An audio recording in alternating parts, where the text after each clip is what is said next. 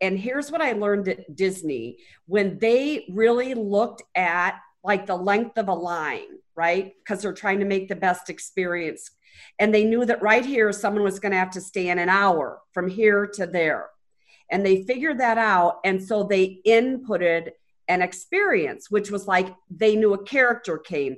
That was all planned. Or there was something like in the line that was on the wall, that the family could sit and talk about. They embedded those touch points. That's what these processes need to have. They have to have embedded touch points that make someone feel good about moving on to the next step.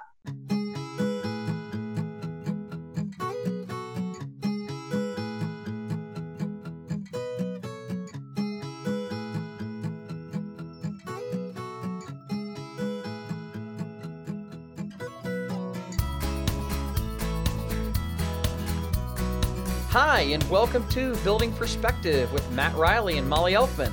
We're here to bring value to you and your team by exploring all things sales and marketing related. All from different perspectives. Today, our focused discussion of the week is shortening the buying cycle with our guest, Carrie Mulcrone.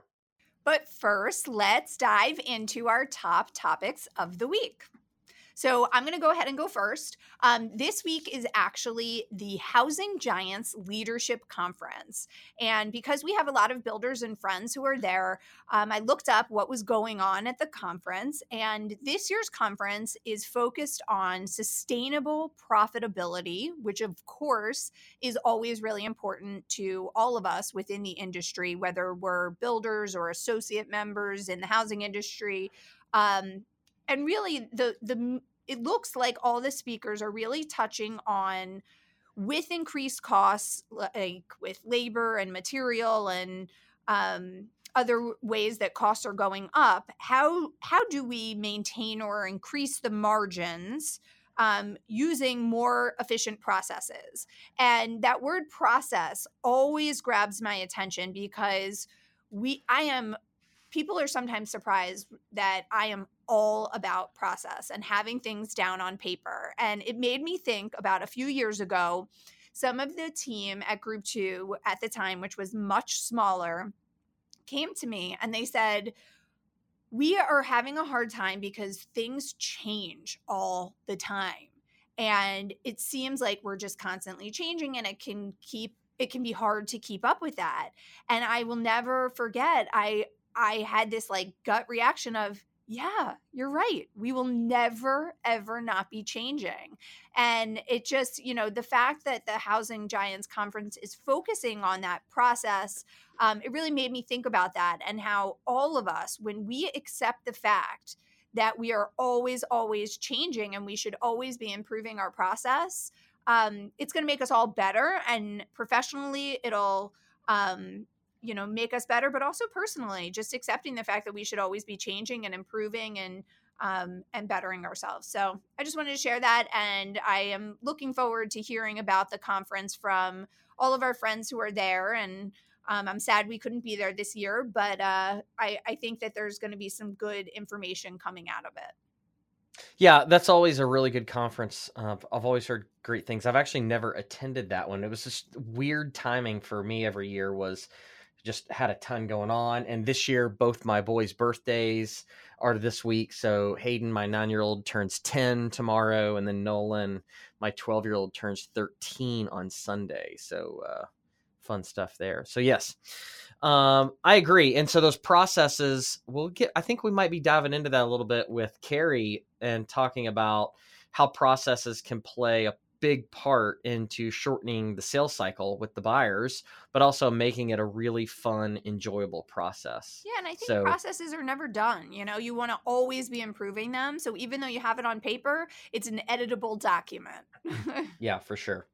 All right. So I've got one little quick nerdy thing just because I think it's neat. And then I'm just going to have a little fun story just to share because it leads right into Carrie stuff, because, if you know Carrie Mulcrone, I just equate any conversation I have with her just a fun conversation. So we're going to keep this week's top topic of the week for me pretty light and fun. But so I did see this though. Google just launched a new, because they just went through their whole new phone launch like Apple does and Samsung and everybody does every year. But they just rolled out a new recorder app, which I think it's right now it's only available on their Pixel device. So if you're an Android/Google user, you should check this out. But I'm sure they'll be pushing it out for iOS as well. But it's a new recorder app that uses speech recognition and AI to help you transcribe lectures, meetings, anything like that. So you just essentially be able to hit record and set it on the table, and it'll transcribe all your notes, all your voice to notes into text. And so that way the whole meeting, the whole whatever it was, is searchable. So I think that's a really cool tool, and it's really nerdy, but I can't help it. I like that stuff. My other story is this. So I am bad about if something small happens in the middle of the night and I get woken up. Like I always get woken up in the, like when I'm in my like deep sleep. So like between like 12 and say 2 a.m. if I get woken up. So I had rewind a little bit. So I had, have my little trimmer, for facial hair and all that kind of stuff. And so I cleaned it out yesterday and like normal. And I guess I got too much water down in the thing, and it starts like randomly turning on, just randomly turning on this buzzing sound. And so it happened in the middle of the day yesterday. I finally got it to stop. Water getting in there would make it do that. It sounds like the thing is possessed. It's probably just possessed. So we go to bed last night, and Amy, my wife, even mentioned, she's like, I hope that stupid trimmer doesn't like go bonkers in the middle of the night, because it's sitting on the bathroom counter. And I was like, oh, I hadn't done it. I got it to stop. Hadn't done it. Well, fast forward like 1 o'clock in the morning, and this thing starts going crazy in the bathroom. Amy, she wakes me up, and she's like, hey, the trimmer. She immediately wakes up, knows exactly what it is, and says, the trimmer in the bathroom's going off, like smacking me, like go fix it. And I'm like out of it. I wake up. Apparently I wake up, sit up in the bed, and turn the TV on. She's like, what the hell are you doing? And I'm like, I don't know. And I go in the bathroom and I get the trimmer, and I'm in there like banging it on the counter, and I can't get it to stop. And she says, I walk back into our bedroom and sit down on the bed with the trimmer in my hand while it's buzzing. And I'm messing with my alarm clock. And she's like, what are you doing? And apparently I say that I'm turning off my alarm clock. I have no idea why. And she's like, get out. And so finally I like stumble downstairs, and I'm downstairs apparently for a while. And she's like, where is he? And she comes walking down the stairs. And then I like come stumbling out of the half bath on the first floor with this razor in my hand. I have no idea why I was in the bathroom. I was just in there, and I was like out of it, completely out of it. And how'd you get the thing to shut off? we wrapped it up in a towel and stuffed it under a couch cushion on the first floor. Time for a new razor. So this morning on the way back from the gym, I stopped at Target and bought a new razor. And you threw it in the trash, and you're probably going to terrify the trash guys when they do your pickup. Hopefully the battery is run out by that point. Oh, so yeah, that happened. So we were on vacation a couple of years ago, and we were in Florida, and on the sliding glass doors going out to the pool, we rented a house. And, all of us have like a little alarm on the door. So if it stays open too long because the pool's out there, it starts beeping at you. Well, I guess the sensor on the door in the middle of the night went bad, and the thing starts beeping, and everybody, I try to get up. Amy's like, go fix the alarm. And apparently I like walk into the closet in the bedroom that we're staying in. And she has no idea where I am. She goes downstairs and fixes the alarm, comes back upstairs, and I come walking out. She's like, what are you doing? And apparently I was stuck in the closet. I couldn't figure out how to get out. You're a sleepwalker, aren't you? Only if I'm like woken up, startled in the middle of the night. I've never, it's just, anyway, that's my funny story. I'm going to ask Amy to record it next time. She gets so mad when that happens. I don't blame her, I guess. Okay. All right. So that's enough of making fun of Matt time. I think All we'll right. make you a little more. We'll see. We'll see. We'll see how that goes. All right. We're going to take a quick break and we come right back. We are going to dive into our focus discussion of the week this week with our guest, Carrie Mulcrone, and we're going to discuss shortening the sales cycle. So stay tuned. We'll be right back with Carrie.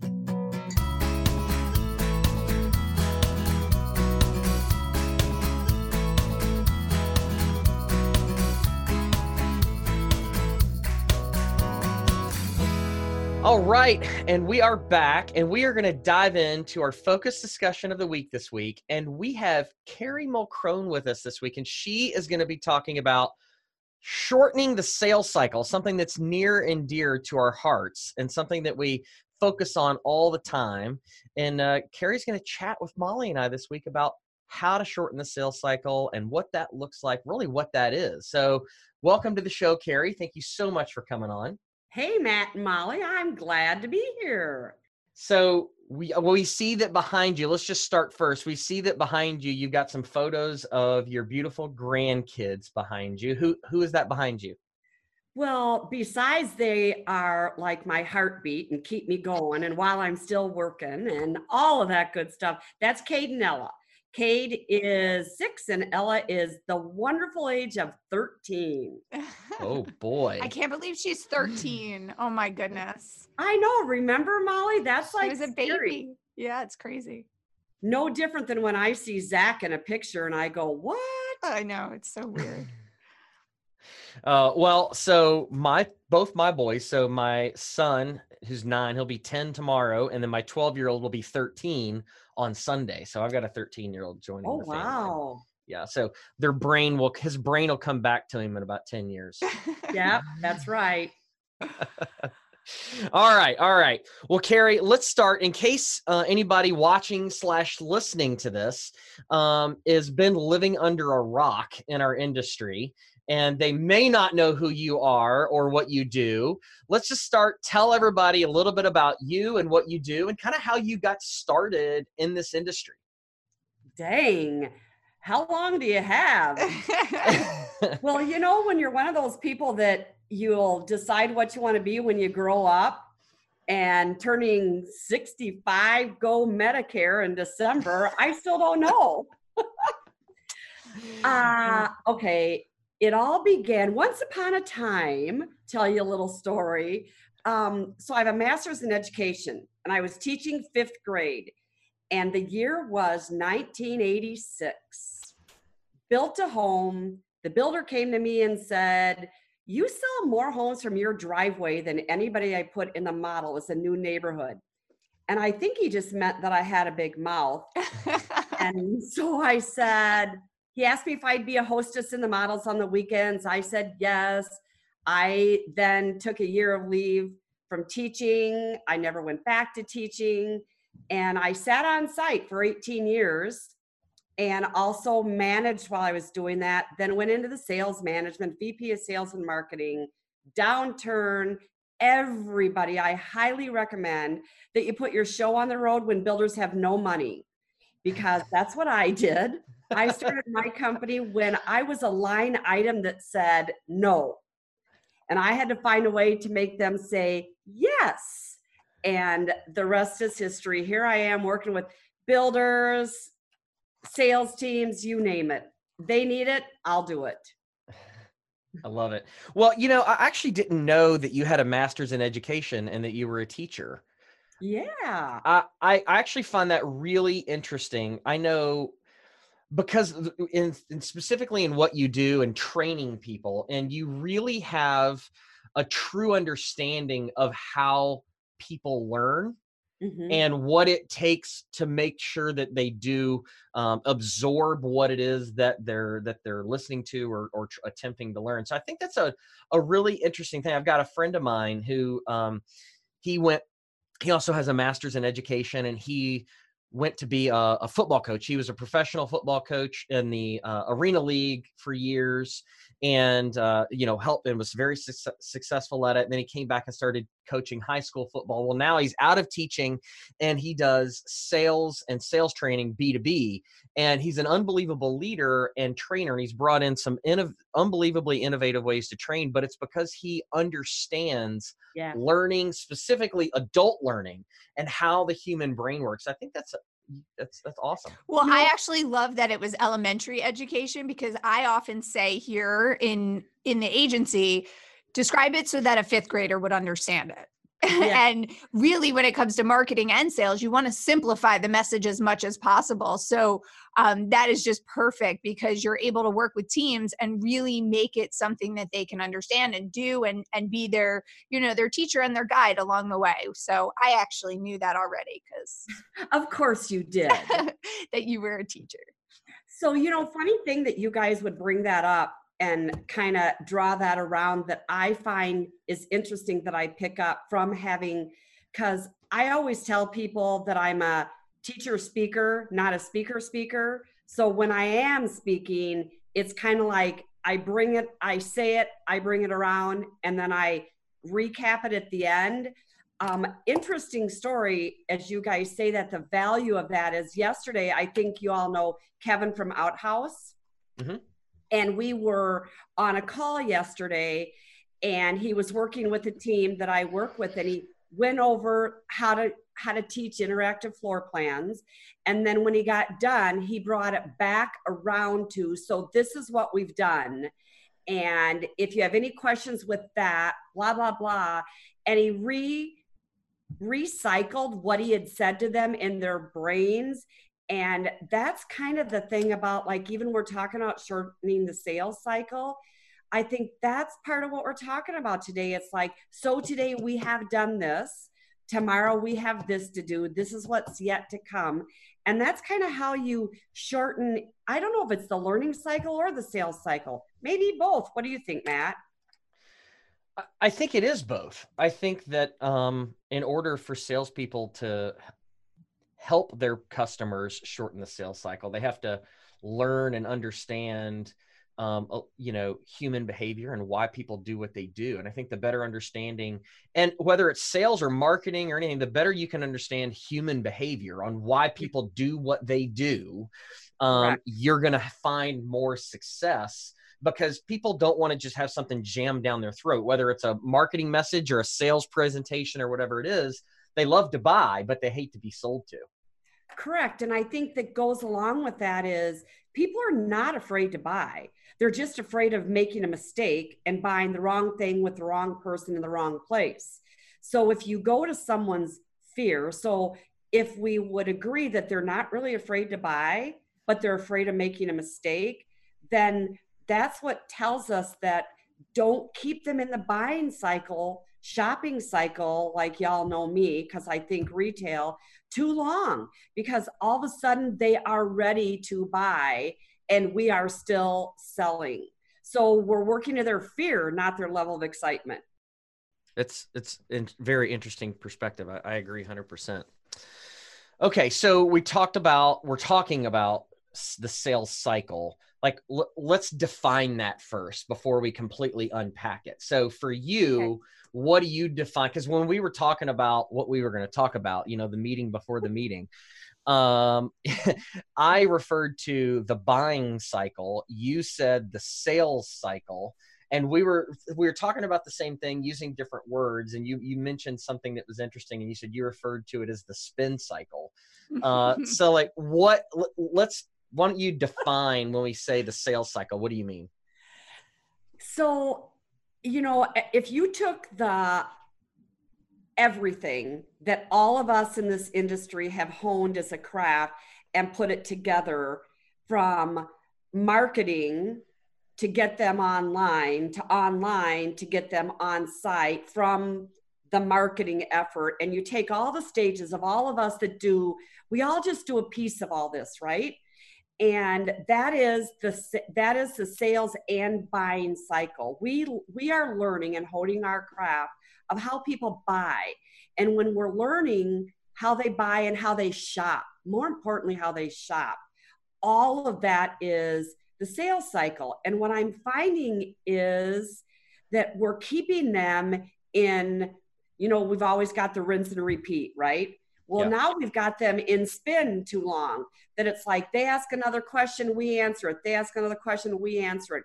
And they're just spinning with too much information, and someone has to stop it and take it to whatever's the next cycle. Let's just call it dry. I don't know. That just came out. But whatever it is,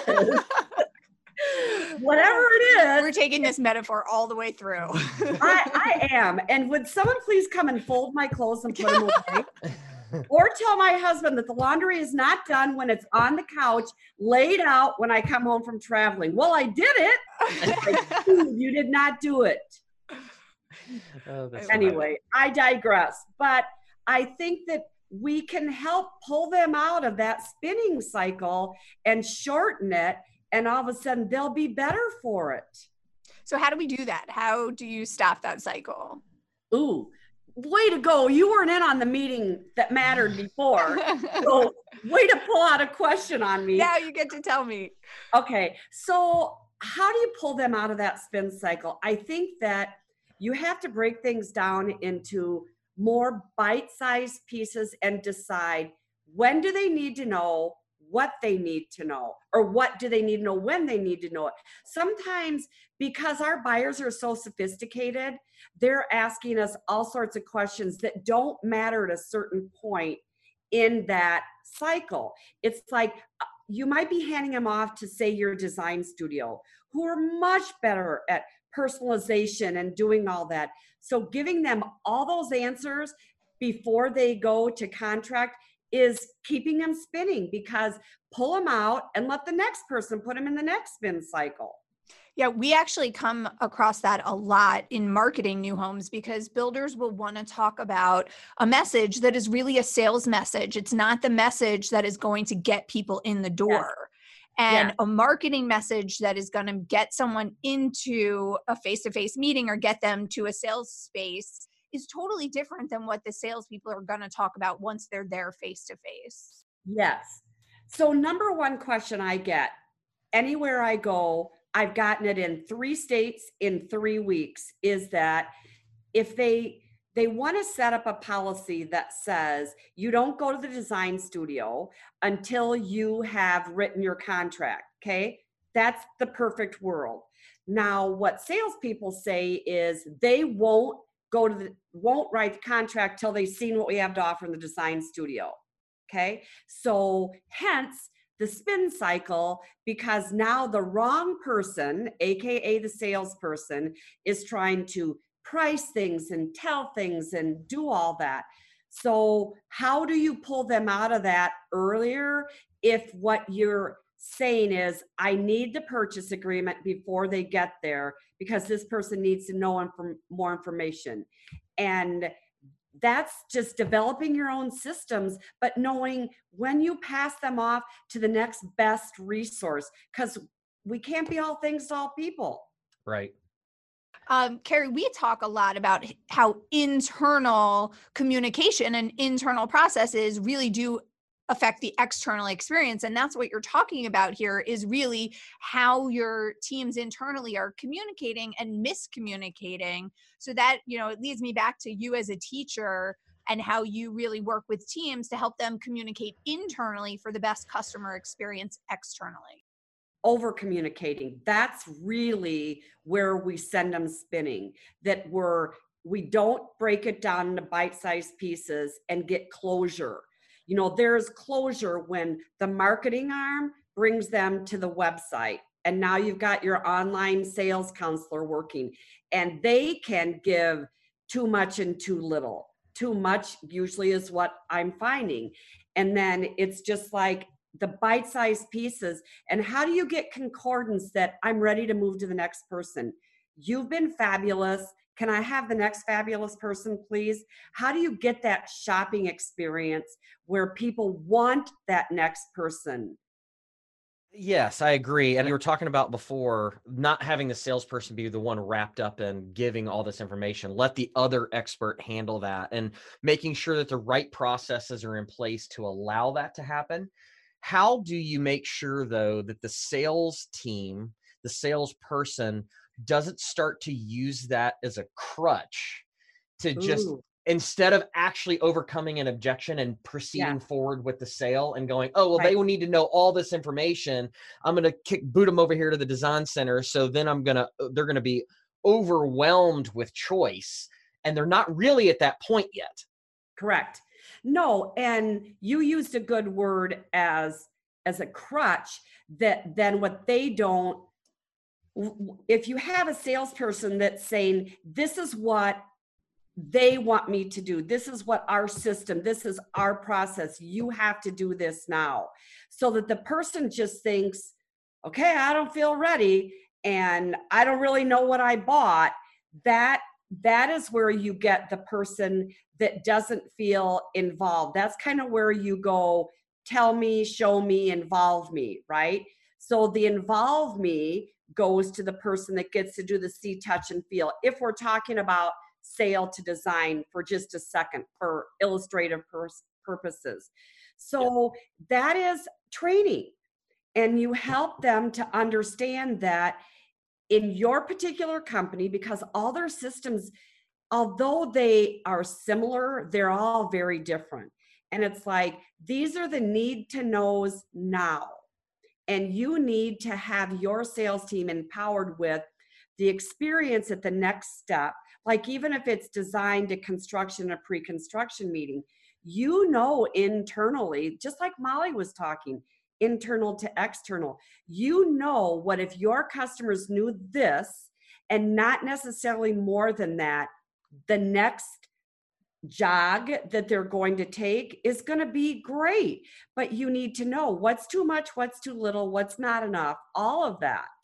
Absolutely. I completely agree. And I think that we talk about the salesperson having to do these things, but taking it a step up as a sales leader, as a sales manager, what are some of the ways that the sales leadership can help A, with processes? What do you see that works best? And B, with the salesperson to make sure that they're utilizing the process, but also that it's not becoming that crutch. Great question. So we moved on to how can a sales manager help this, right? So if the individual people, so an online sales counselor, a salesperson, like the builder doing the pre-construction meeting, if all of that, if they're left to their own devices, they make a determination on what they think the customer needs, and no more, no less. And it's really their opinion, right? So some people get a great experience, some people get less than, because what comes into play there is everybody having a good day or a bad day. The customer comes in having a great day, and the builder just had all this warranty or whatever, the design. Now we got a good day meeting a bad day. Without a process and without a system, the customer gets less than a stellar experience. So from the management perspective, when you have like meetings that matter, I call it, and you bring everybody together and they all talk about, when someone gets to me in the design studio, if they know this and expect this and that, I can do my job the best. So that means back up the bus, go to sales. So this is what I need you to show them, tell them, and prepare them for. So basically, if you take all your departments and you break them all down and you empower them so that they all like end up being like a Lego game. I just played this last night with Cade. That's why it was like, no, it wasn't Legos, it was dominoes where they all knocked down like the whole freaking floor.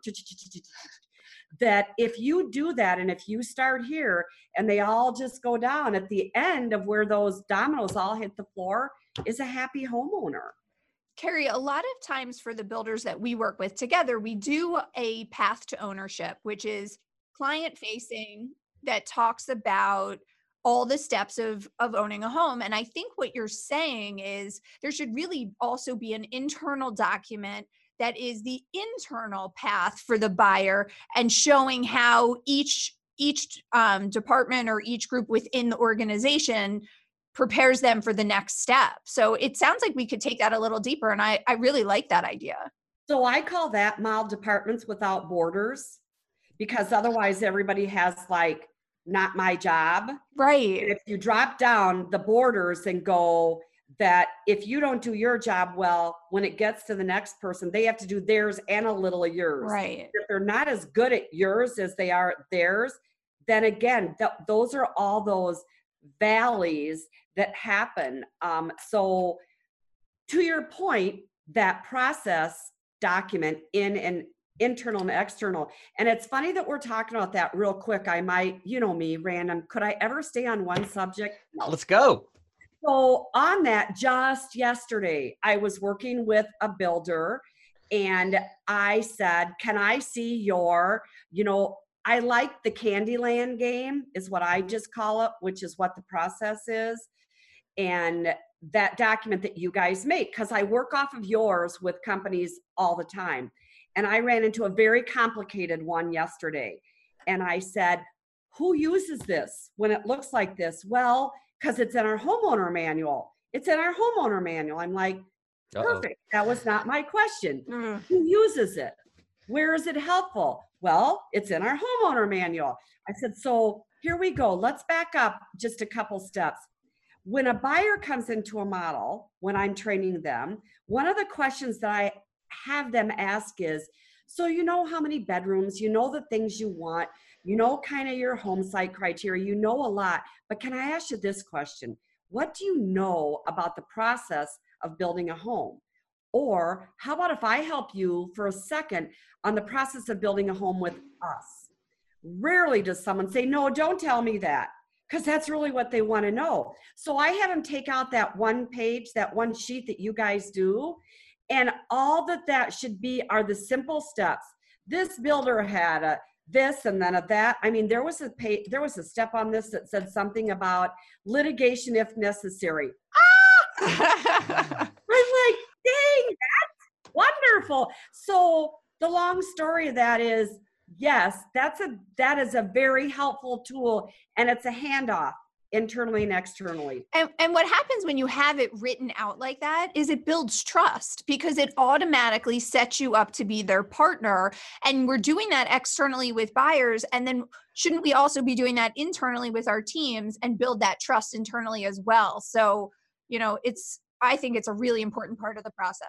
Yeah. What if all of a sudden you do that and someone says, I never knew that would make it easier. I can do that easily. So you get all these aha moments that fall like the dominoes again, bang, bang, bang. And then all of a sudden you're like, you know what? We can take these people out of the spin cycle.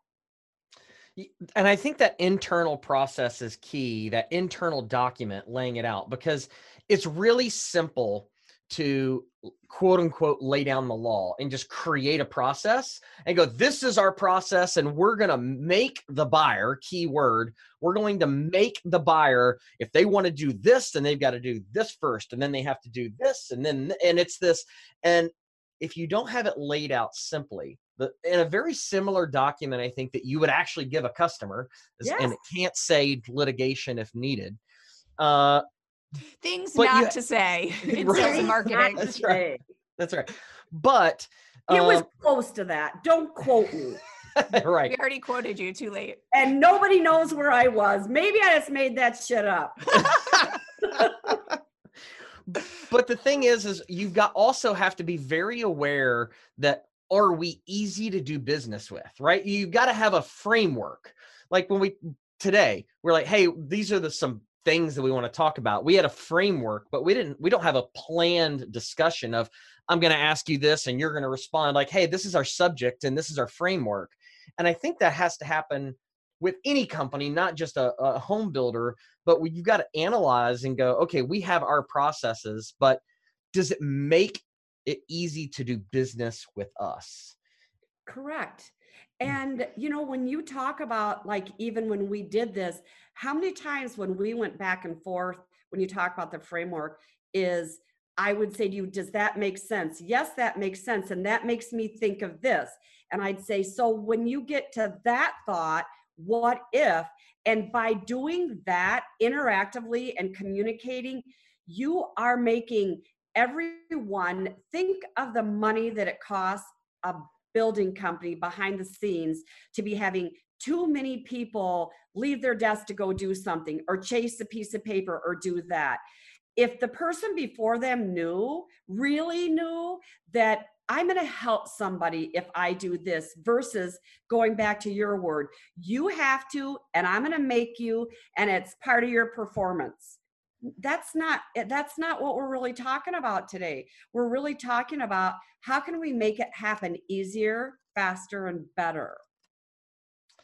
Yeah. And kind of pulling the whole shortening the sales cycle. We've been jumping around, hitting on several different topics, but making sure that the salesperson isn't trying to be the expert in everything, be the expert in what they're the expert in, and then Right. let the other experts, as in, i.e. the design studio, let them help the customer pick their colors and their carpet, Right. and, you know, all of that kind of stuff, and get those price estimates together, making sure that as a company, you've got a framework to work within. And all of these things in place help the sales team know where they can move inside of the parameters with their customer, and doing that and making it easy is going to help the buyer feel more at ease and feel like they can continue to move forward. Yes. And with that, what you're learning are really fabulous handoffs to each other. And so you're really selling your team because you're selling the next step. And like Molly said, the trust is there because you're raising the level of value to that next person. So they want to get to them, versus you can't get to them till you do this.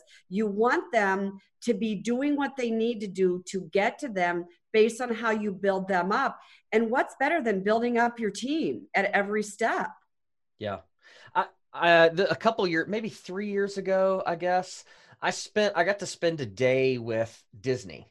And we were looking at bringing Disney on as my home building company, maybe 4 years ago at this point. But we were looking at bringing Disney on and bringing them into our organization, and revamping customer satisfaction and customer service and trying to take it to a whole new level. So we got to spend a day with Disney. And one of the things that'll always stick with me, and I think it's really applicable here, is they first off, they call everyone cast members. And I think and Imagineers. That's right. But they have essentially they drew it out and they call it the dance floor. And so it's the square or rectangular dance floor. And essentially you've got 4 main rules or guidelines essentially that make up the dance floor. And then everybody can do what they need to do to delight a guest, and they can move anywhere inside that dance floor, but they just have to stay inside that basic framework. But the end goal is just to delight the guest. Right. So this is really funny, Matt, because now let's find out new things. I studied at Disney Institute because back in the day when I was going to figure out how to do my thing, I studied at Nordstrom's. Yeah. And then I studied at Disney Institute because I was really customer focused on how do you make it, the customer experience fun, because I'm kind of about fun. So I was figuring all that out. And here's the key that I learned from that, which goes back to everything that we're saying. And when Molly came up with the aha that said this external customer facing piece should be an internal facing piece, is that when you're moving people around, it needs to be seamless and people don't feel the tracks in like the rides. And here's what I learned at Disney: when they really looked at like the length of a line, right? Because they're trying to make the best experience. And they knew that right here, someone was going to have to stand an hour from here to there. And they figured that out. And so they inputted an experience, which was like they knew a character came. that was all planned. Or there was something like in the line that was on the wall, you know, that the family could sit and talk about. They embedded those touch points. That's what these processes need to have. They have to have embedded touch points that make someone feel good about moving on to the next step. Make them feel good about standing in line for an hour, right? There you go. Think of that. I kind of want to go to Disney. Should we go? Now, Let's all go. Freak. It would freak you out, Molly, the crowds and all the people. Oh, yeah, I would hate it. You would hate it, but your kids would love it. So don't tease them. I'll tell you what, we went talking about the experience and planted. So a few years, just 3 years ago now, we actually did a Disney cruise. And it was one of the best vacations. You got the complete Disney experience, except you didn't have all the craziness of the amusement park. And so this is going to be something that'll stick with us for a long, long time, forever. We get there. And I'm talking about this because I think you can relate all of this into a building company of your overall experience and shortening the sales cycle. So you talk about the experience. We're all like sardines in a can waiting to get on the ship. Everybody's out there, but they start bringing people in one little piece at a time. They stop your family. They take pictures of you before you get on the boat. And then as you're getting on the ship, they announce your family name. You walk into the ship and all the Disney cast members are lined up in like white jackets and white gloves. And they're like applauding you as you come onto the ship. And it's this just magical experience. Now we were waiting jammed into the little loading dock area basically, but they had these built-in experiences along the way. And so we get in, they're taking our luggage. We're just exploring around the bottom of the boat there, the ship. And we go over to get on the elevator, and it's like a golden doors, and you hit the button, and this is like a TV commercial, and the elevator doors open, and there stands Goofy all on the elevator, like as the doors just magically open up. And I'm like, are you freaking kidding me? Like, is this actually happening? But that wasn't an accident, right? Like, no, us discovering Goofy, right? Us discovering Goofy, us personally was an accident, but he was meant to be there at that point. So Matt, listen to this one. Since we have fully admitted that we're Disney freaks and we drank the Kool-Aid. Yeah. So I took a Disney cruise. My family bagged Christmas one year, no gifts, no anything, save your money. We went on a cruise ship for Christmas and everybody was like, this is going to be horrible. We're going to love it, but we're not going to have a Christmas tree, blah, blah, blah. Oh man, best Christmas ever. Oh. But when that happened and you went in and there was the character, right? So when I go back and I do that same thing and I'm training, I tell people that when you are on like your second appointment or whatever appointment where you really think that you have a high potential of writing this purchase agreement, right? Let your neighborhood builder, the construction manager, if he's in the neighborhood, know, and have him just magically show up and say, hey, just checking in. Everything on all the job sites are all great today. Everybody's happy. Just wanted to let you know. And there sits that buyer going, can I just sign right now? Yeah. They're checking. There's the guy that I want to know. And that's an embedded touch point. Absolutely. Is that, sorry, Zoe and Daniel are actually going to be Minnie and Mickey Mouse for Halloween. So I'm going to have to post a picture. Zoe, who is 2, my daughter, she asked Daniel if they could dress up together as Minnie and Mickey. That's awesome. Well, now you qualify for a Disney lover, even though I agree. I'm going to look into the Christmas cruise, but I do want to say one thing while we're still on this topic, because you mentioned earlier when you went to the Disney Institute that they refer to it as the cast. I don't, one of you mentioned that. And I want to make sure that we just focus back on that, because we're not saying that people should be faking it or acting. What we're saying is that we should thoughtfully craft the experience for the buyer. And I just want to make sure we touch on that, because there's no faking or acting. It's really purposely making it that special experience. Yeah. When they allude to the cast, it's like that. It's a whole show from start to finish. Right. And that's one of the cast members. And then they prepare those cast members for the moments. One of the questions that they get trained on at Disney is because they have found everybody asks the same question. Is that not true in the building company? Everybody asks the same question. And at Disney, this is the question people ask. What time is the 3 o'clock parade? So they're trained to say, not 3 o'clock, that, so where would you like to be standing when the 3 o'clock parade comes? You have just about enough time if you want to grab something neat to come back. That it starts there. They can answer it any way they want to help them to understand how much time they have left and what they can do before it starts and where it begins, but not answer 3 o'clock. Wow. I just think that learning. I don't know if I would have the self-restraint, to be honest. You wouldn't, because I've sat with you and I know what you're. I'd be like, really? It's really interesting, because if you break that question down, and this is where having a better understanding of what someone actually means and maybe digging a little deeper than just taking the first question on the surface as the end all be all question. Because when they say, where is the 3 o'clock, or what time is the 3 o'clock parade? I think they know that it starts at 3 o'clock. I think the deeper question is, where will it be when I'm here? Like, where do I need to be in this general vicinity at what time in order to catch a parade that starts at 3 o'clock? And it was research. Right. That they figured out. We most commonly get asked that question.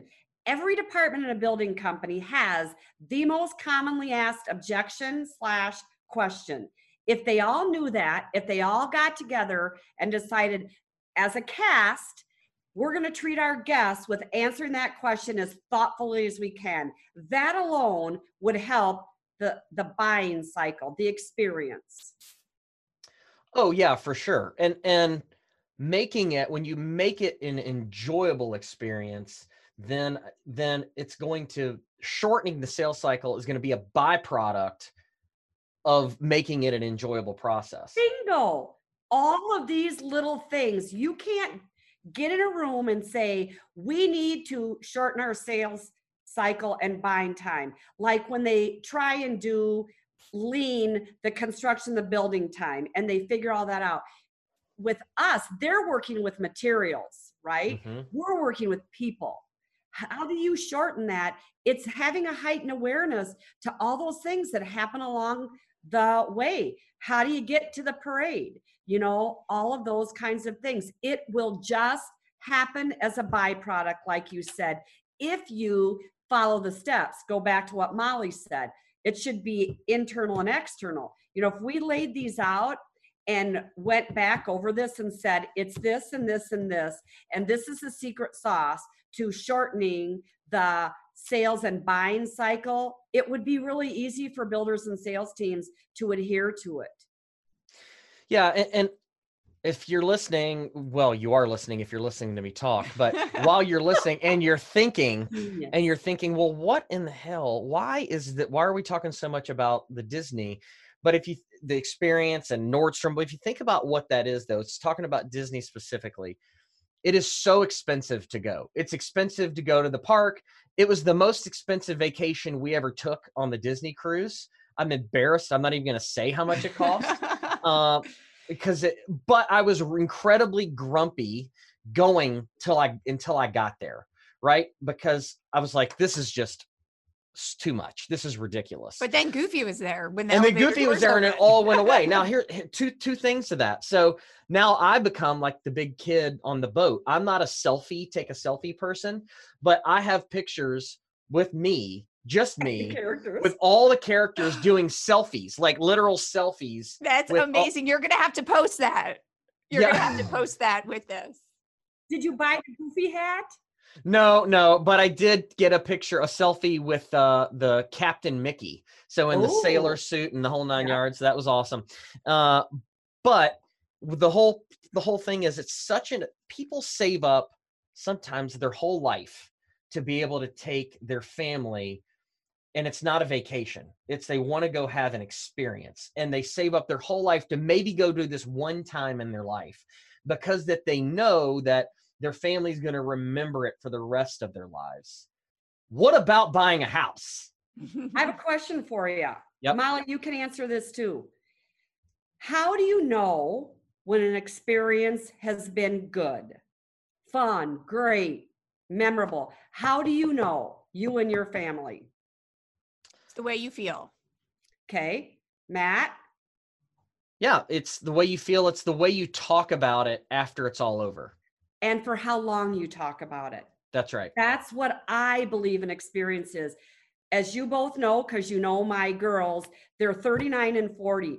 We still talk on an ongoing basis. Something comes up about that Disney cruise or a Disney trip. So that has lasted. That when they say it's memories for a lifetime, they're doing that. So my point to everybody that's listening to us is, are you giving them the right experience at the right point in the bite-sized pieces that people will talk about it forever? Not just how I love my home, how I love how I felt when my home was being built. You just sold me on a Disney cruise, and I have to tell you, I would never have thought that I would go on a Disney cruise, but I'm telling you, I'm going to go look it up right now. So I know how much you do for the builders you work with, but you just demonstrated your sales ability right there. Can I come? Yes. Oh, that would be fun. Let's do an industry Disney cruise. Oh, who's in? Who wants to I'm go? in. It's called a I'm tax in. deduction. That would be so fun. I'm so in.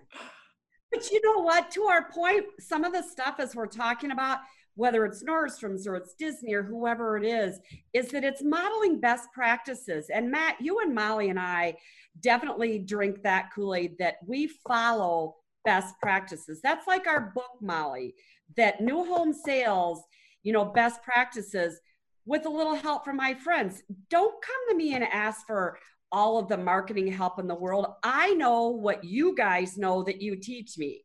I'm not innovative on the new things because that's what you do, but you know what to come to me for. So don't fix what's not broken. Emulate best practices. Well, I can't think of a better way to put a bow on that conversation than that end statement right there, as we talk about, wrapping it all up with the Disney experience. And essentially, if you want to shorten the sales cycle, make it a really good experience. Create that dance floor. Make sure that you're not hard to do business with, and then let your people be the experts in what they're the experts in, and everything else will fall right into place.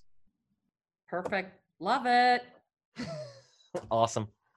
All right, Carrie, that was so much fun. Always fun and entertaining all at the same time. I didn't dance on the table yet. Oh boy. Oh geez, we're going to have to stop recording before that happens. We're going to do that at the builder show. Okay, That's got right. it. I'm good. I'll practice. Awesome. Well, thank you so much for coming on the show, Carrie. It was a pleasure having you, and we always have fun chatting. We can't wait to have you back. I love you guys. Go Group 2. I'm a groupie. Oh, I'm a groupie too. Fun. All right. Thanks, Carrie. You have a great week. Thank you. Bye, guys.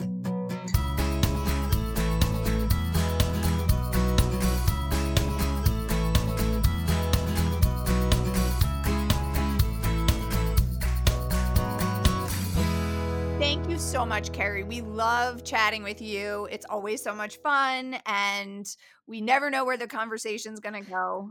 It's always great visiting with you. Absolutely. So much fun. Thanks again, Carrie. So, all right, guys. Well, that is going to do it for us this week.